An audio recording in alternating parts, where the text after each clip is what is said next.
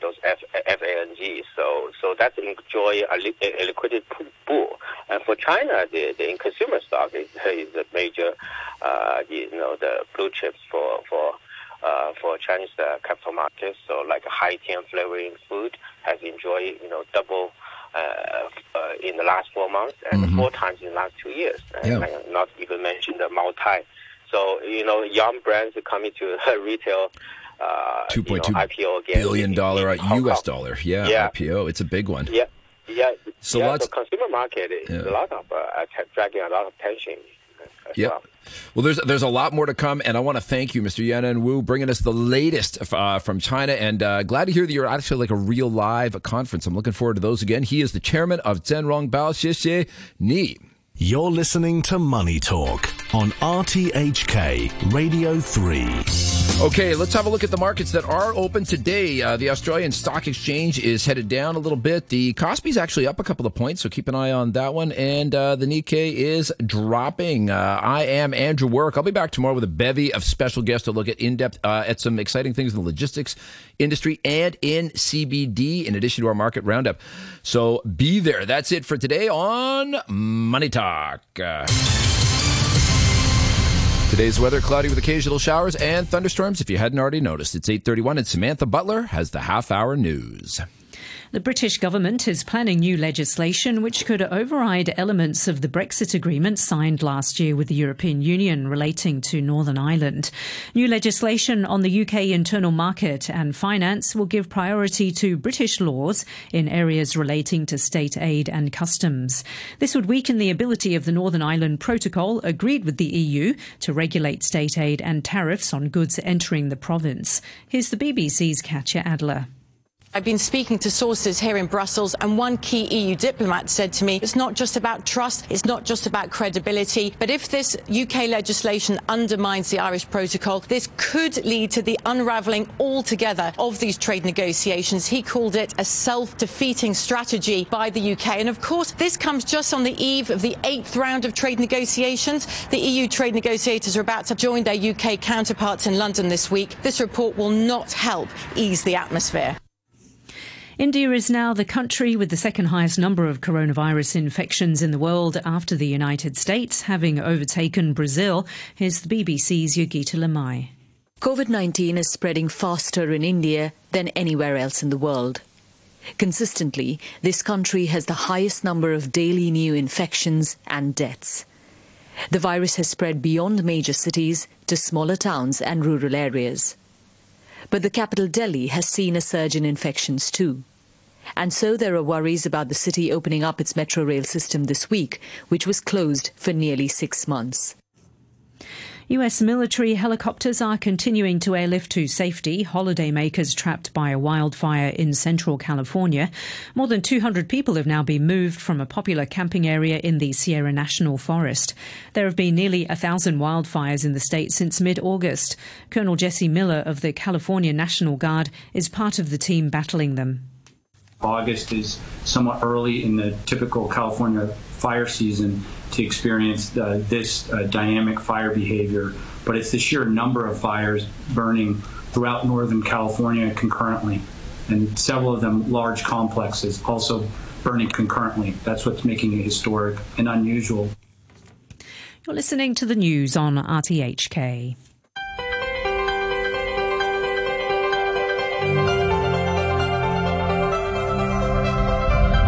Good morning and welcome to Backchat. I'm Hugh Chivington, your co-host today. Mike Rouse. Mike, good morning to you. Good morning, Hugh. And we're talking about COVID-19 developments today again. Authorities will arrange testing for 7,000 prison inmates after 2 of them became infected. Secretary for Civil Service Patrick Nips said yesterday the universal testing programme had identified 10 patients so far, including 4 previously confirmed cases. Speaking on a radio programme, he said around 1.08 million people have signed up for the community-wide testing as of 9 o'clock yesterday morning, with more than 860,000 having had their test samples taken already. He said if many people take part in the testing programme, the results may serve as a reference for resuming normal activities locally. Hopefully, the government will extend the testing scheme by 4 days to September the 11th. What do you make of that and the latest figures on cases detected and cases and tests taken? Could it be that there are very few unreported cases? Does that mean the money was wasted, or is it still a useful exercise? Is it time now to relax restrictions, and if so, which? Let us know your thoughts. You can either message on our Facebook page, Backchat and RTHK Radio 3. You can email us, backchat@rthk.hk, or you can call us on 233 88266. We'd love to hear from you, 233 88266. That's the number to call. Just before we get to our guests, we've got a few emails on other topics. I'll just do a few now on discussing and pertaining to the disturbances yesterday and the arrests.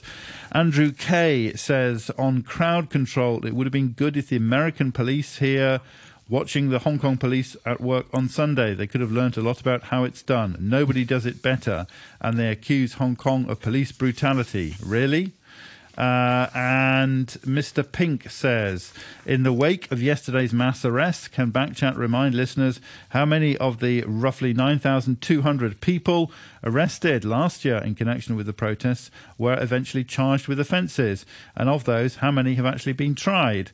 I recall reading that only 20% of those arrested last year ended up being prosecuted, but perhaps RTHK can confirm this. It'll be interesting to see how many of the roughly 300 arrested yesterday will end up in court. What proportion are charged under the national security legislation, and how many of those will be found guilty? That comes from Mr. Pink. I can just say on that last point that according to the press reports I saw, there's only one person who was actually arrested with charges related to the national security legislation, and the others were a variety of other causes. Joining us for our first part of the programme this morning, we have with us Professor Benjamin Cowling, Head of Epidemiology and Biostatistics Division at the University of Hong Kong, and Aracena Ma, President of the Hong Kong Public Doctors Association. Good morning to both of you. Maybe Aracena Ma, good morning. If we could start with you. You there? Good morning. Hi, Dr. Ma. Thanks for joining us. Okay, so what do you think we've learnt so far from the community-wide testing? Are you happy with the number that have taken part, and what do you think we've learnt from the results? I think we should not have very solid targets for the number, as the government always stressed that it is a voluntary program. So it's just a reflection about our population, how they feel about the program. Actually, the number itself, we cannot force anything. So, but I'm a bit concerned about the number we find out from those tested. And actually, some of them got positive. In fact, they already got some symptoms.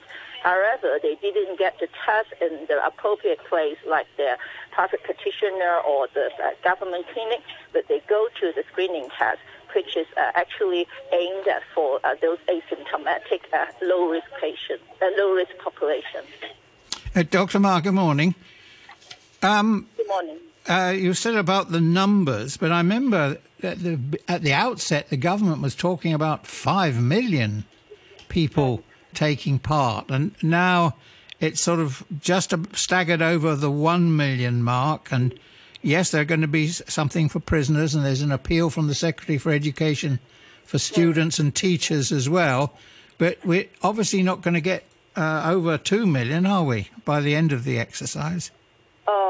I think it's quite unlikely to get 2 million unless the government has another drastic promotion or advertisement campaign going on. Well, normally Hong Kong people are quite keen on free things. Why do you think they sort of shrugged and turned away from this one?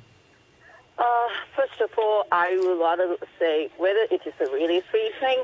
I think no, because all taxpayer actually is paying part of it. Secondly, I think whether we accept freebies, it also depends whether the freebies are really against your core value, or actually it may hamper or cause any hazard to yourself. So, yes, I think that may be the consideration of our population. Right. We had 10 patients identified, including 4 previously. Are these 4 people, were they recovered patients? According to the information from the CHP, they are the recovered patient. They are discharged from the facility or institution. They are asymptomatic, although they got tested from the swab, but actually the values is really low. They believe that they have antibody, so they are not seen as infected, and they do not need any further isolations or treatment. So we've actually found 6 asymptomatic cases, the net result so far. Actually, I'm not sure whether, according to the information they provide, among that 6 new found positive patients, some of them are quite asymptomatic, especially the first 2. However, the reason last 3, actually they revealed that they already got some symptoms maybe before or around the time they have their screening test. So I don't think they are asymptomatic patients. Right. I can't quite find the figures, to be honest. I looked through the Centre for Health Protection website and so on how many tests have been, declared and how many cases there have been. I think it's reported that there's 860,000 people have had their tests, and as I say, that not very many have actually been confirmed. So do we actually know what proportion of the people tested have been found to carry the disease? Actually, I think there is always one figure is missing from all those news and information in recent days. Is actually how many numbers they found is positive in their screening test, and actually what's the exact number they're finally confirmed to be real positive. But actually, many reporters actually in the press conference or even our government official being questioned in another radio interview, they did not provide this data.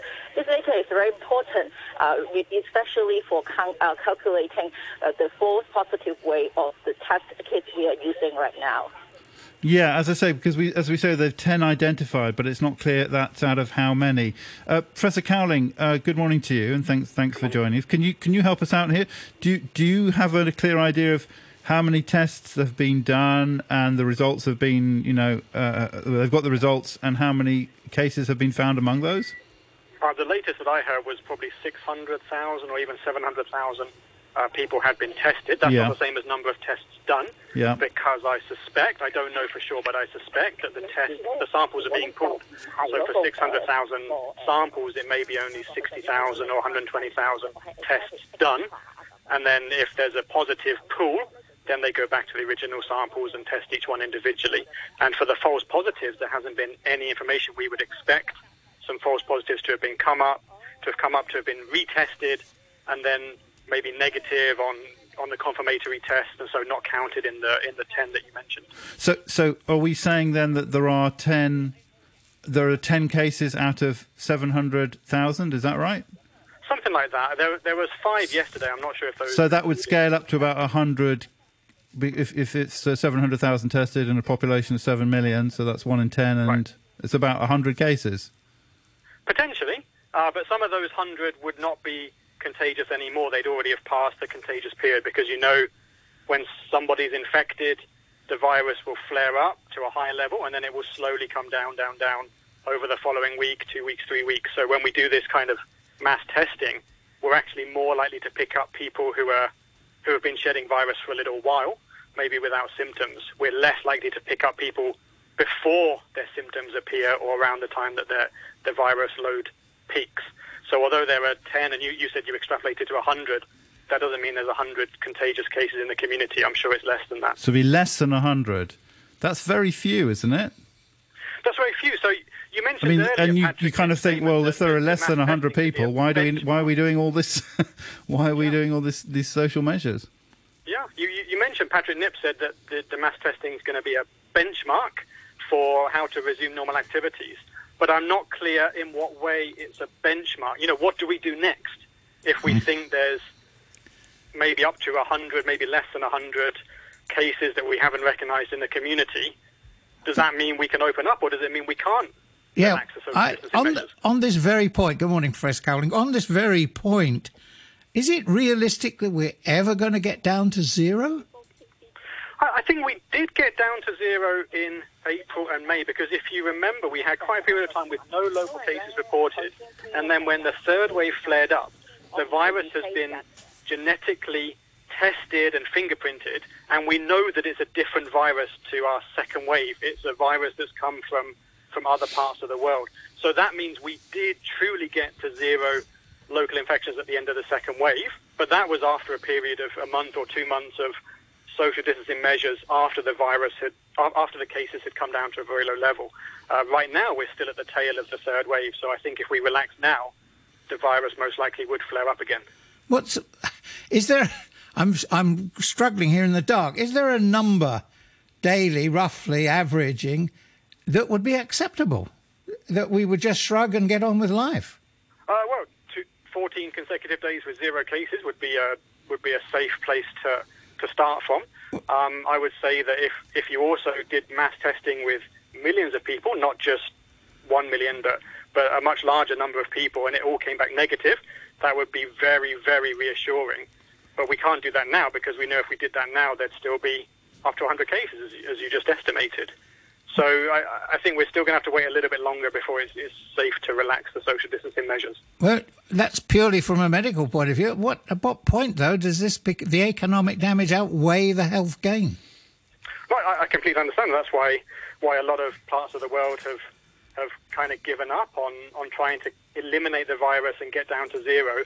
They're just trying to balance the social distancing measures to prevent a flare-up in the virus and an overwhelming epidemic, but at the same time allowing more economic activities to go on. Okay, a couple of comments from listeners. First of all, Matthew says, the mass testing programme has only achieved 20% of its participation target and has clearly failed by the government's own stated expectation. Yet now they're talking about using more resources to extend it. What movie or theatre show would be extended after achieving 20% of its box office target? Public funds are being used to conduct a mass testing programme, which most independent medical experts, including the WHO, agree will only be effective if carried out on the entire population of an area while that area is under a tight or total lockdown. Why would the government and CCP choose such a path? The low registration rate indicates that even pro-government supporters are not participating, and many who have participated were forced to by employment arrangements. In the meantime, more than 30 cross-border testing and quarantine exemptions remain in place, even after the Department of Health has confirmed these were the cause of the current wave. And Hugh says, why not get right down to it and pursue the well-received premise that the whole sorry incident is all just to placate those in authority here as elsewhere? As I say, comes from Hugh. Aracina Ma, if there are only 100 cases, say, at large in Hong Kong, what follows from that, do you think? What would be the appropriate response? Actually, I think when we talk about appropriate response, we can not only see the condition inside our community, we also need to see the condition in different parts of the world, especially those around us, especially the mainland or the Southeast Asia. Personally, I think we have no right to loosen the border control. So I really don't agree that we should quickly open up the border control in terms of let people go in without testing, without quarantine, because it's a very dangerous move. About the local economic activity, I think that we may gradually loosen the restriction over the dining place or those school and those gym and so on. But we should really avoid those big group gathering. We should really enforce the mask wearing and hand washing. And also we need to pay attention to another wave to come, especially after the school opened. So you think the secret to this is cut down the number of exemptions at the border, but maybe a little bit looser within our own community? Dr. Ma, there's something I want to ask you, and also Professor Cowling. I was looking at the statistics over the weekend. For Singapore, for example, has more than 50,000 cases, but only 27 deaths. Whereas here in Hong Kong, we have only a tenth of the number of cases, less than 5,000, but already almost 100 deaths. What's the reason for that disparity? I think, first of all, in the third wave of this pandemic, we have a large outbreak among elderly home and among the local community.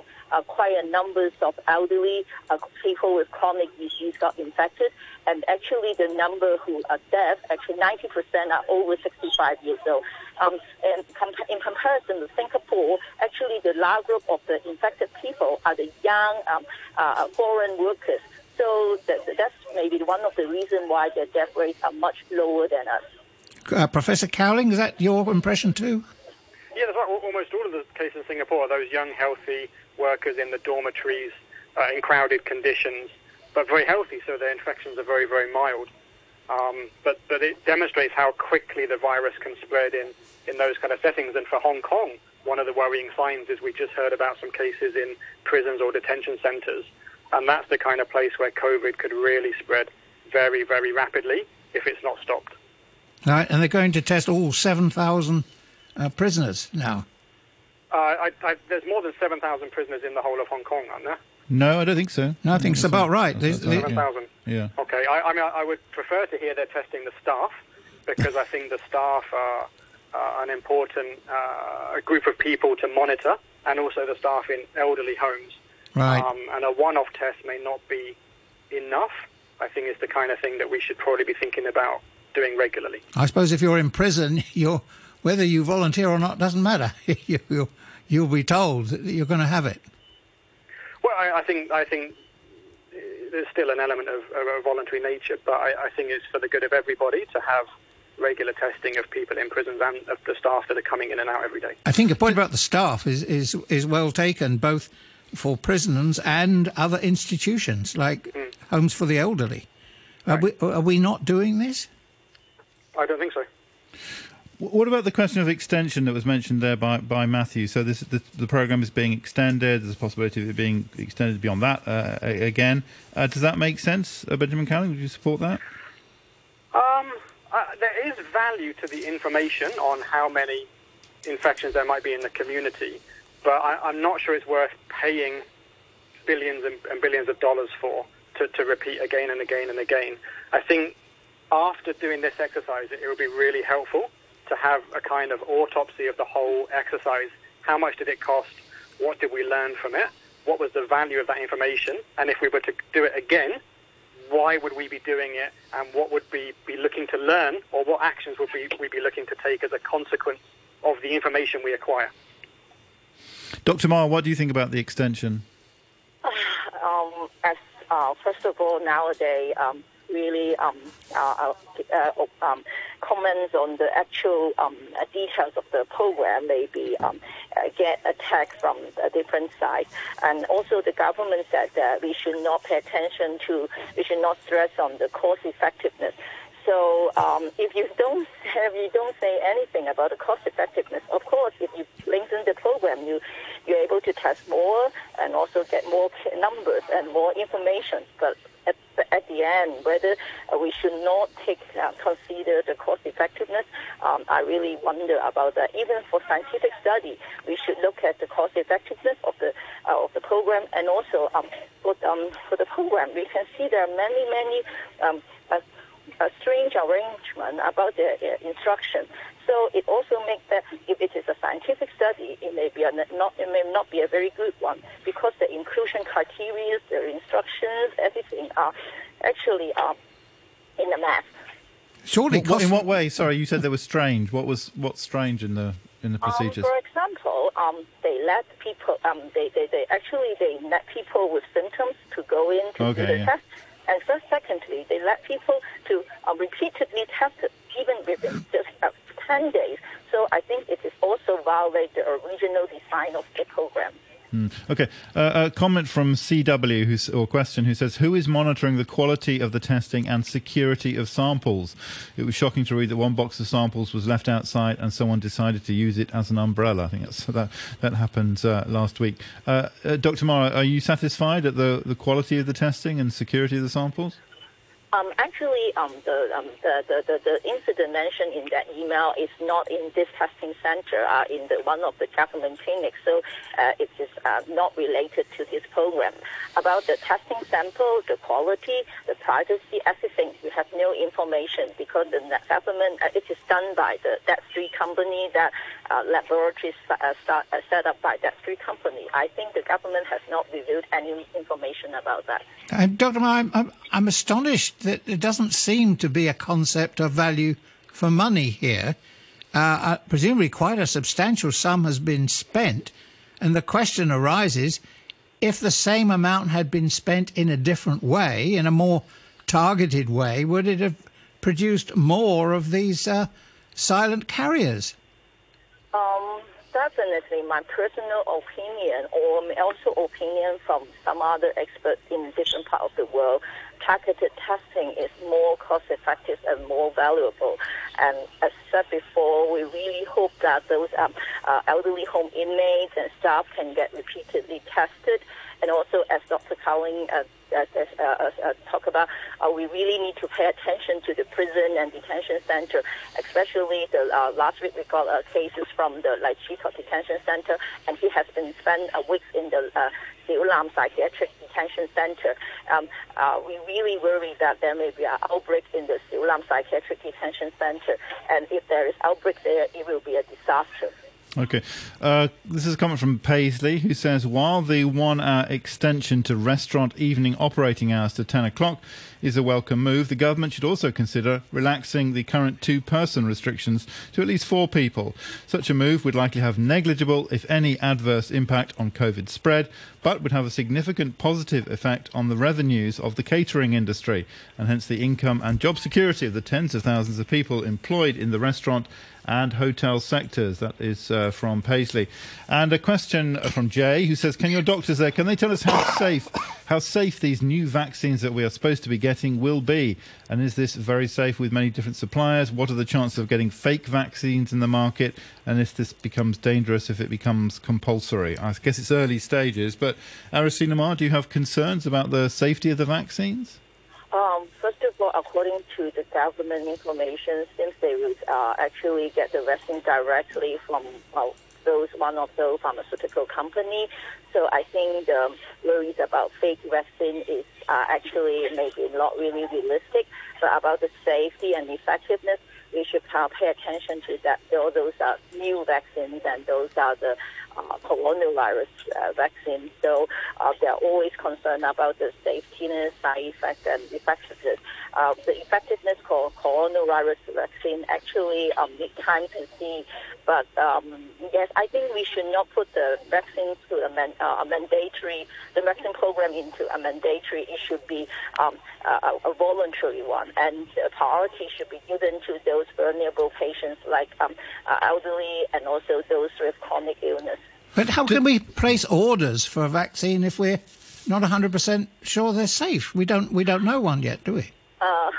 Actually, it's because of the current situations. I think all different countries are fighting for the vaccine. That's why our government may really want to try to make an earlier move.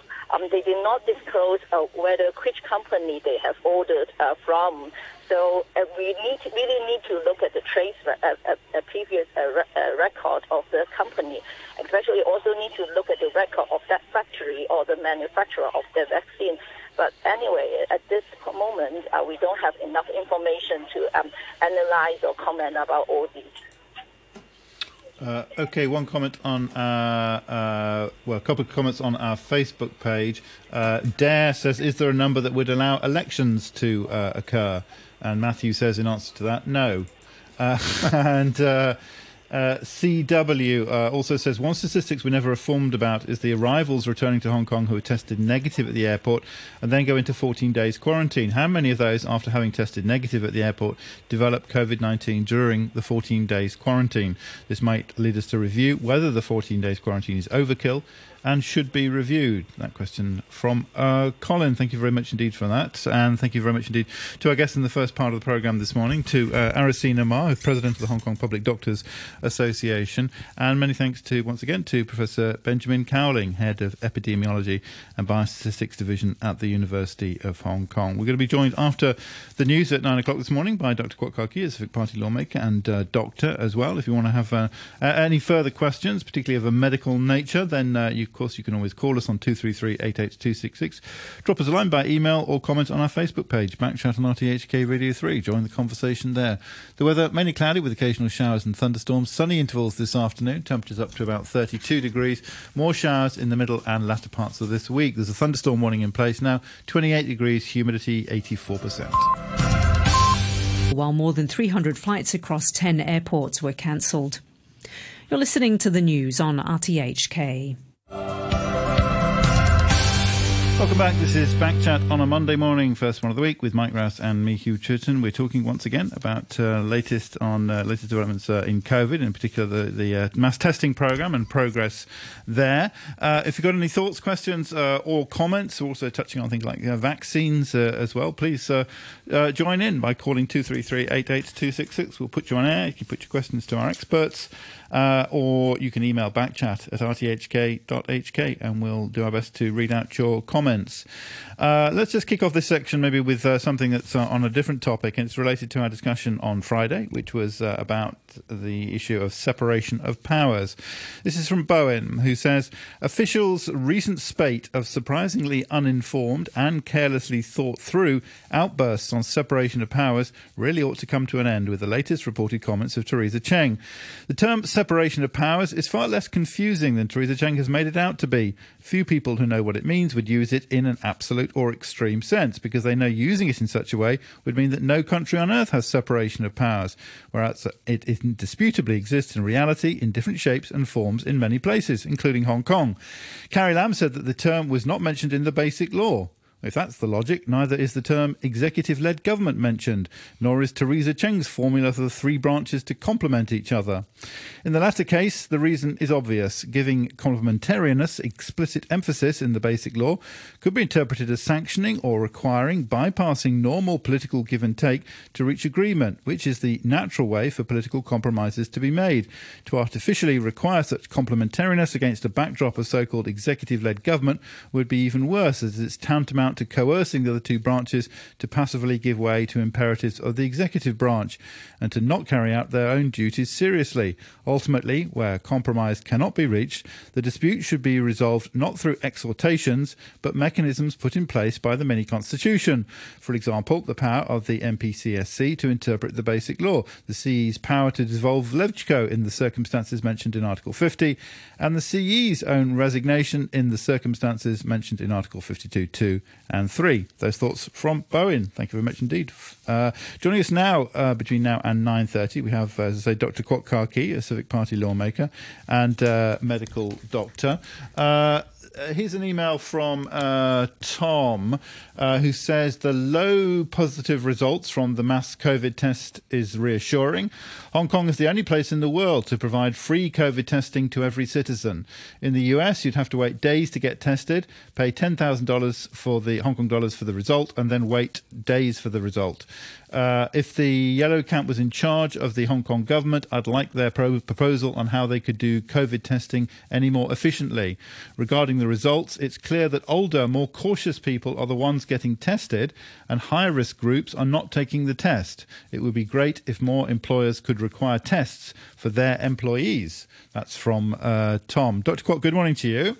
Good morning. Thank you very much indeed for joining us. What do you make of the what Tom calls there the low positive results from the test? Very few cases, it seems, revealed by this test. That's good news, surely. In fact, this present wave has been slowed down, thanks God, and I think this is partly due to tightening of some of the arrangement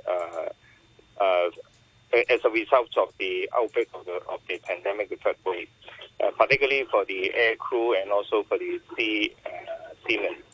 But I would like to warn that we are coming facing the winter period, and in which The other probably is the government's intention to loosen the border control, using like the health code or like the travel bubbles. And in fact, if you look around in the world, the global warning has been issued, both, in many places, including United States, European countries, saying that the winter will be a challenge to a lot of countries because they are not only facing COVID-19, they are facing like influenza and other respiratory disease. And particularly coupled with the fact that a lot of the countries is going to loosen the control at the community level, like the social distancing, to allow more people to join a lot of local business. That is something which is quite worrying. In fact, if you look into the lesson learned from Hong Kong, we should be very careful in considering how do we loosen the border control and how much are we going to attract the tourists into Hong Kong, because on one hand, we may be able to, attract some of the tourists coming into Hong Kong, but the price we need to pay is a result of another outbreak will be huge. So much that, we would not like to see, almost 100 people is going to die as a result of this third wave. So we should be very careful. The very low incidence of positive case is reassuring. But the point is that out of the 5 cases which discovered from the mass testing, now these 3 patients, in fact, they are carrying the symptoms. The 2 elderly with the helpers, in fact, they have respiratory tract symptoms.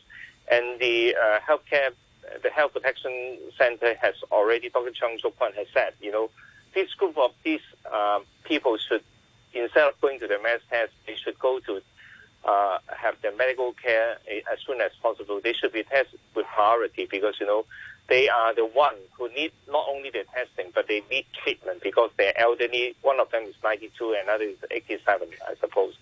So they have a lot of problem issue. If they cannot be taken into medical facility as soon as possible, then we'll be running a risk of, deterioration. So we are happy to see the low incidence, but the point is that the mass test is probably unrelated to whether we can control, the another ways of outbreak, because it very much rests on the policy, particularly in the community level and also at the border control. And we can do whatever mass test, because as the Secretary of Civil Service saying that we don't need to count the costing.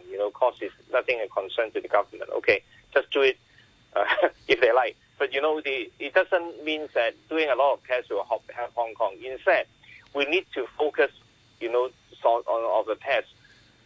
Yesterday's figures reveal at least 1 cases of, one of the restaurants requesting the staff to go for the COVID-19 test before he was allowed to going back to the workplace. And that is very important because we would like to encourage people, industry, which will meet a lot of people like the catering industry, the taxi drivers, bus drivers, a lot of people who need to meet a lot of people in their daily life. So that is more important. So Dr. Kwok, so Tom says, if the Yellow Cat was in charge of the Hong Kong government, I'd like their proposal on how they could do COVID testing any more efficiently. So if you were in charge, how would you do the testing more efficiently, Dr. Kwok? I think the WHO recommendation is still working quite well, because the WHO recommendation is that we need to, focus on the high-risk group, like people working in the service industry, like, catering, restaurant, taxi driver, bus driver, MTR workers, civil servants who need to face public. And that is... And have maybe compulsory testing for those professions or something? In Hong Kong, we would like to encourage people to do the testing. You should try to make ways in order to encourage people to do the testing. In fact, the turnout will be very good. Like the elderly home workers, the turnout for the testing is quite encouraging because, people working in the elderly home, they understand the risk and also the responsibility of working in that places. And I think the education should be more important. Is it fair then for employers to force employees to say, look, you're in an industry where this is a big issue, please go and get tested? Now, it will be left to the, the law cannot force people to do anything in Hong Kong. If we are in authoritative countries, like many countries, I don't want to quote, not only mainland China, but other many parts of the world, they would force people to do a lot of other things. But in Hong Kong, we used to not to force people to do the things. You can encourage, you can see how important educated people, or you as an employer, you can, deny people from joining to work if they are not, right. I'm not talking about the government forcing people. I'm talking about the employer saying... And that is an issue for the employer issue. Okay, that is another labor issue. And I think as an ordinary citizen, they should be encouraged to do the test instead of forced by the employer to do whatever test. Right. I don't think it is a kind of attitude we should adopt in Hong Kong. Okay. I cannot endorse that. Yeah. I remember in a previous program you were talking of as many as 300,000 people at that time being exempted from quarantine arrangements at the border. You said there had been some tightening up. Do you have any feel for how many people are still exempt? We have been asked repeatedly for the government to release the figures, but unfortunately, until today, we couldn't have any figures. When I wrote several times to the Secretary of Health and Food and also the chair lady, Carrie Lam, asking her to release, the most recent figures. But, until today, I didn't have any figure at all. Right. Okay. Don't ask me. Yeah. A couple of related emails to do with the open air, I guess. This is first of all one from Philip, who says, "Good morning, Backchat. Would someone please shed light on why the beaches are still closed? Fresh air, swimming, and social distancing." Philip goes on, "How is life in Shenzhen? Yes, you have to wear a mask on the metro. Walking around the streets, it's 50-50 with people wearing masks or not. Bars, restaurants, karaoke, massage parlours open. I would like to sum up COVID-19 with a skipping song from 1919 during the swine flu." I think that was during the not the swine flu, it was the Spanish flu, wasn't it? Anyway, the rhyme was, "I had a bird, its name was Enza. I opened the window and influenza. Time to wake up." That comes from Philip. And the other comment is from M, who says, "Hi, please ask your guests what evidence they have studied as to the absolute and relative risk of the transmission of COVID outdoors. I'm aware of 2 documented cases of outdoor transmission. One, in a large Chinese study of documented cases where time and place of transmission could be determined. Out of 7,500 cases, only 1 transmission took place outdoors. 2 men having a conversation outdoors in Wuhan. I'm not sure of further details, but could of course have been a very extended conversation and in a relatively enclosed outdoors area. And second, in a similar study in the USA, out of 1,000 cases, only 1 transmission took place outdoors. 2 men were jogging together. I'm not sure of the further details, but one would imagine that they will be running together over an extended period of time. So these studies suggest an enormous difference in risk between outdoors and indoor setting, orders of magnitude. Surely by this stage there must be no shortage of data from Hong Kong and around the world to further verify these findings. The reality of the enormous reduction in risk ought actively be used to our advantage, i.e. move as many activities as possible outdoors, exercise, restaurant, bars, schooling, etc." That's from M. Any comment on that, Dr. Kwok? Yeah, I think it's, the most important thing in Hong Kong or elsewhere in other countries is, number one, to stop the source of the infection coming in. So a lot of countries, if you quote Shenzhen, or quoting mainland China, after, we all know the virus actually originated or being discovered in Wuhan. But after the first few months, in fact, the mainland China has nearly closed the border to most countries, including Hong Kong. So if you are working in Hong Kong, you may be exempted, but if you're going back to China, you won't be exempted because, you need to follow the very tough guideline of staying 14 days in a hotel, in a designated hotel, not even calling the home quarantine, in Hong Kong. They are very stringent. The point is that this is, the number one. They know, mainland China is very clever. They know the origin of the virus. They know a lot of things. So you can say they are probably ahead of the other countries by closing the borders, but the other countries suffers. In Hong Kong, we are also having a period of almost 3 weeks without any cases having. And that time, because the border control is quite satisfactory, we don't have any so-called the enlarged or the exempted groups of people now, numbering 300,000. So if we can protect the city by very stringent border control, we would be able to open the community activities. I agree very much that if we are following the guidelines like wearing a mask, 1.5 meters social distancing, people should be able to moving around freely in a city and also be able to go to outdoor facility like the beaches and many other places because it has been worked very well, even in mainland. But, the trick is that you need to make sure that the border control is tight enough to protect the people here.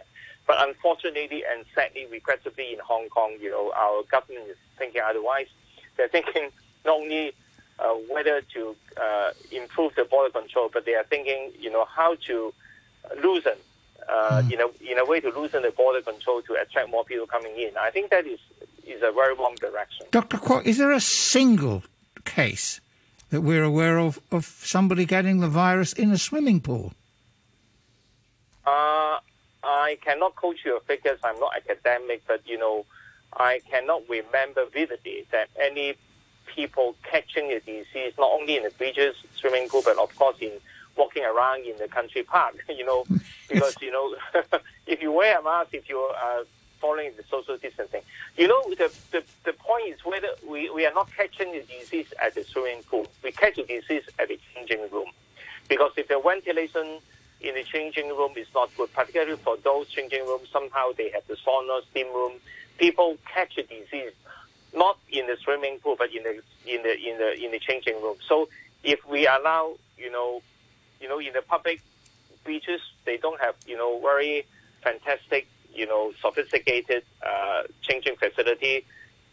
We go to Sandy Bay or Repulse Bay, the changing room is really, they a lot of local natural air current coming in and out. If you can control the people at the changing room, they follow the 1.5 meter distancing in the changing room. I cannot see why we can't open the beaches for the people. You mentioned the mainland. I have a son who lives in the mainland with his family. They've just been on holiday to many different places in the mainland, and he said everywhere they went, no one's wearing a mask. People are moving around freely. They seem to have cracked this. The whole country already closed the border to any countries in the world. You're talking about China. They don't even allow people to, only until recently they allow people to fly into Beijing. Otherwise, they need people to fly into many other airports.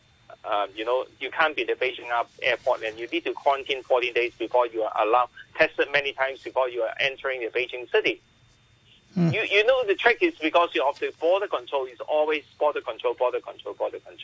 And they, the mainland guys, they are so clever because they know the origin, so they know how to tackle the disease. But only, our very smart civil servant in Hong Kong doing otherwise. You don't ask me why, If they really follow the guidelines of mainland, they should not do this stupid thing in Hong Kong.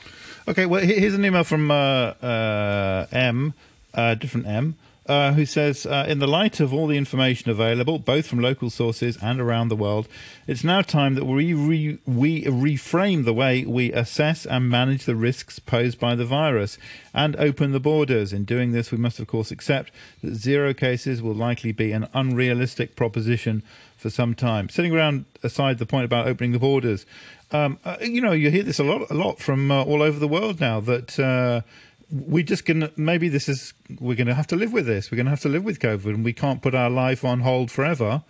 And even when the virus, even when sort of vaccine comes, that's not going to wipe it out exactly. And maybe we should just get used to COVID-19.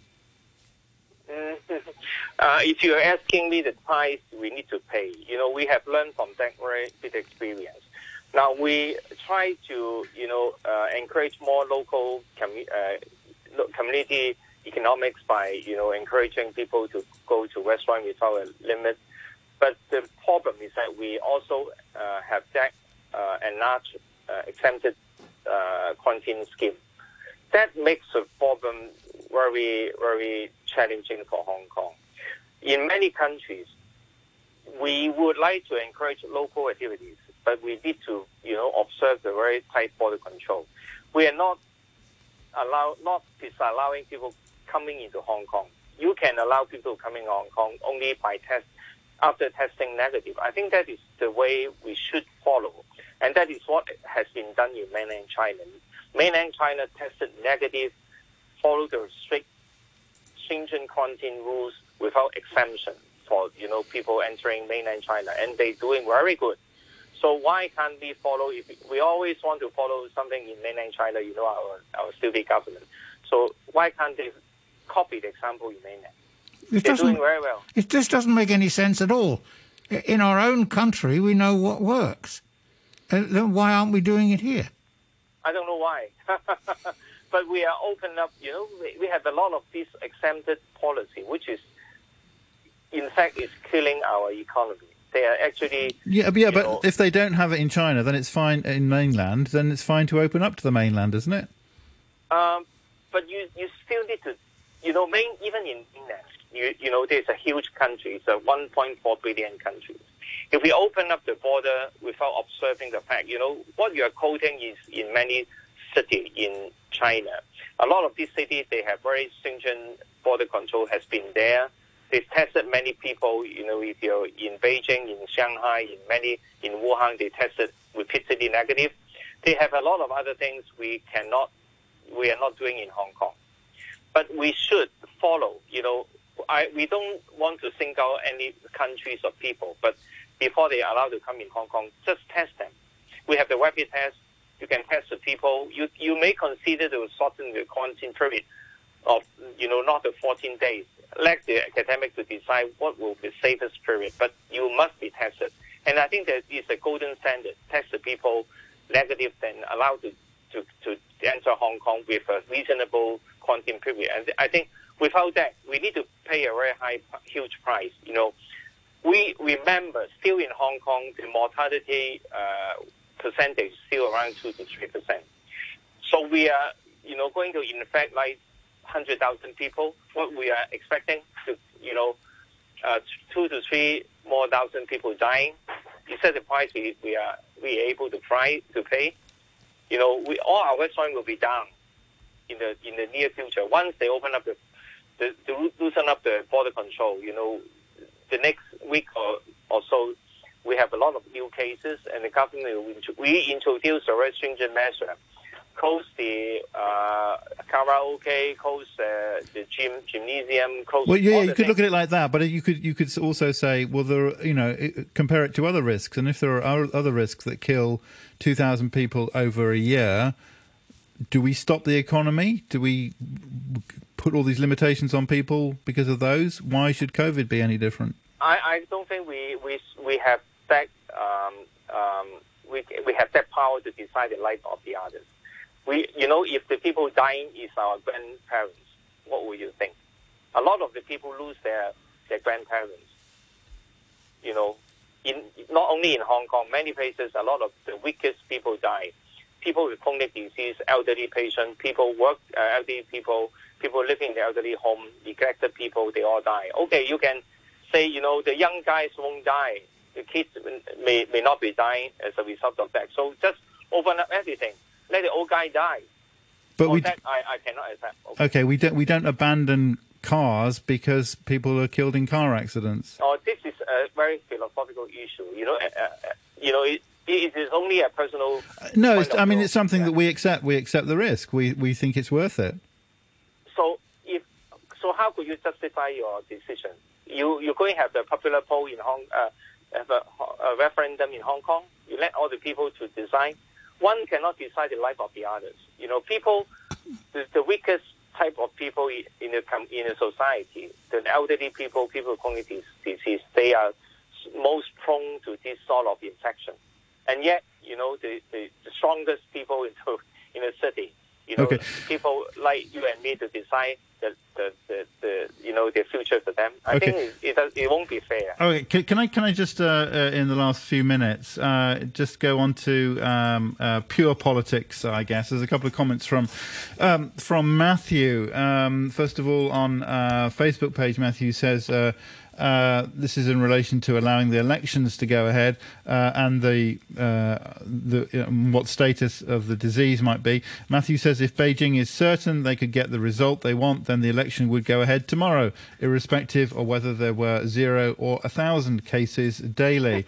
And Matthew says, Dr. Kwok, yesterday in his letter to Hong Kong, your fellow New Territories West Legislative Councillor Chu Hoi Dick effectively announced he will not participate in the extended LegCo and put forward a very powerful argument to support this, calling on others to do the same. What's your thinking on this important and difficult issue? Number one, I was disqualified. So, for me, the answer is already on the wall. Yes, you are very right. If the mainland or the SAR government will be able to control the result, they will have the election. Yes, but you can go back. Time. I think he means, will you join the LegCo for the next year? Already we said we will have this opinion poll will be carried out in the 21st of this month, and we will follow the result. If the people want us to leave, I won't like to stay, because it's always an argument for and against, whether you should stay. As a legislator has been here serving the community for 12 years under, the very back political... Don't you have a view? Don't you have a view on this? Are you just completely going to hand it over to somebody else? I had a view. I said, if the people allow, I would like to stay. But if people does not allow, I would like to go. No. I was actually endorsed and being elected by people of Hong Kong. And I should, always try to respect their views. Shouldn't you lead them? You can't just follow them. Aren't you a political leader? I said, and we said many times, the purpose and the importance of staying at the legislature, even in an authoritative government in Hong Kong. We said that. It's not the first day I became a legislator. On the very first day I was a legislator, I know, we are somehow controlled by the mainland already. But I still joined because, for me, I would like to, try my very best, trying to speak out for the people of Hong Kong. So I think people they know my view. A lot of people know my view, and I have said that repeatedly. But, at the end of the day, as a pan-democratic legislator, we have an agreement that we should follow the people of Hong Kong. And I won't like to oppose the will of the people of Hong Kong. And we cannot... The best way, we should have referendum, but, in Hong Kong, it's something outlaw. So we cannot have any referendum, and the best we can is probably doing a so-called opinion poll by academics, trying to, to reflect as much as possible what the people of Hong Kong is thinking. Sorry, and just finally, so nearly 300 people arrested in disturbances yesterday afternoon and evening. Any comment on that? I was very disappointed, It seems that the COVID-19 is an excuse for the police to actually opposing the people's right to demonstrate. And I think people in Hong Kong actually have the right to demonstrate, to give out their view. And once they actually, many people on the street they are not so-called outlaw. They are not doing anything violent. They just put up a slogan, and they will be catched by the police with violence with no time. And that is a sad phenomenon in Hong Kong. It's like any authoritarian government, is very, very bad in Hong Kong. Okay. I was very disappointed and very unhappy about that. Okay, well, Dr. Kwok, thanks for joining us this morning, Civic Party lawmaker. Thank you very much indeed. Mike, many thanks to you. Well, it's the same old subject, isn't it? It is, yes, it is. But it's welcome back to Michelle as well, who's joining us now back at work. The weather before we go. The thunderstorm warning is in effect until 11 o'clock this morning at least. It's going to be mainly cloudy with occasional showers and thunderstorms, sunny intervals this afternoon, and temperatures up to about 32 degrees. Light to moderate southerly winds and the outlook, occasional showers and thunderstorms tomorrow. More showers in the middle and latter parts of the week. 27 degrees now, humidity's up at 92%. This is Dr. Thomas Dung. To break the chain of transmission of COVID-19 so that people may resume normal activities as soon as possible, the government is running the Universal Community Testing Program for not more than 14 days from September 1st. The public can now book online the date, time and venue for specimen collection by trained healthcare staff. If your test is positive, the Department of Health will follow up with you. For the sake of your health and your family, please register online promptly at communitytest.gov.hk.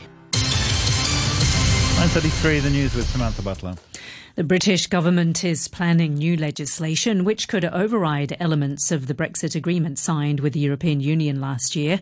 The proposal would remove the legal force of customs arrangements for Northern Ireland, which were agreed to prevent the return of a hard border between the North and the Irish Republic. South Korea is bracing for the arrival of Typhoon Haishen after the powerful storm battered Japan's southern islands, but appeared to pass through without major damage or casualties. The storm, carrying top-sustained winds of up to 144 kilometres per hour, was headed north towards South Korea's second-largest city of Busan. And Britain has registered nearly 3,000 new cases of coronavirus, its highest daily figure since late May. The Health Secretary, Matt Hancock, said it was mainly among young people. I'll have more news at 10 o'clock. Stand by for the brew. Sociology prof from the University of Set and Costume Design, great interpreter of Beethoven, as well also shy, quiet and retiring Doggy Counts, co-founder of Rockefeller Records. Hello. This is really for adults, it's not really for kids. Yeah, well, it's fun, decipher what's happening behind the myth. Good morning. In-depth interviews and also observations. Absolutely no way. On your radio and live online, this is The Morning Brew. Good morning to you, and welcome to Monday. Here we are again, Morning Brew with me, Phil Whelan. Well, as things start to get back to whatever normal is these days, of course, Robbie McRobbie joins me at 10:10 for this week's rugby news. We're then off to New York at 10:40 for our Monday chat with correspondent and best-selling author Tracy Kwan. After 11:30 today, we're going to go to the northernmost town on Earth. Longyearbyen, it's called, in Norway.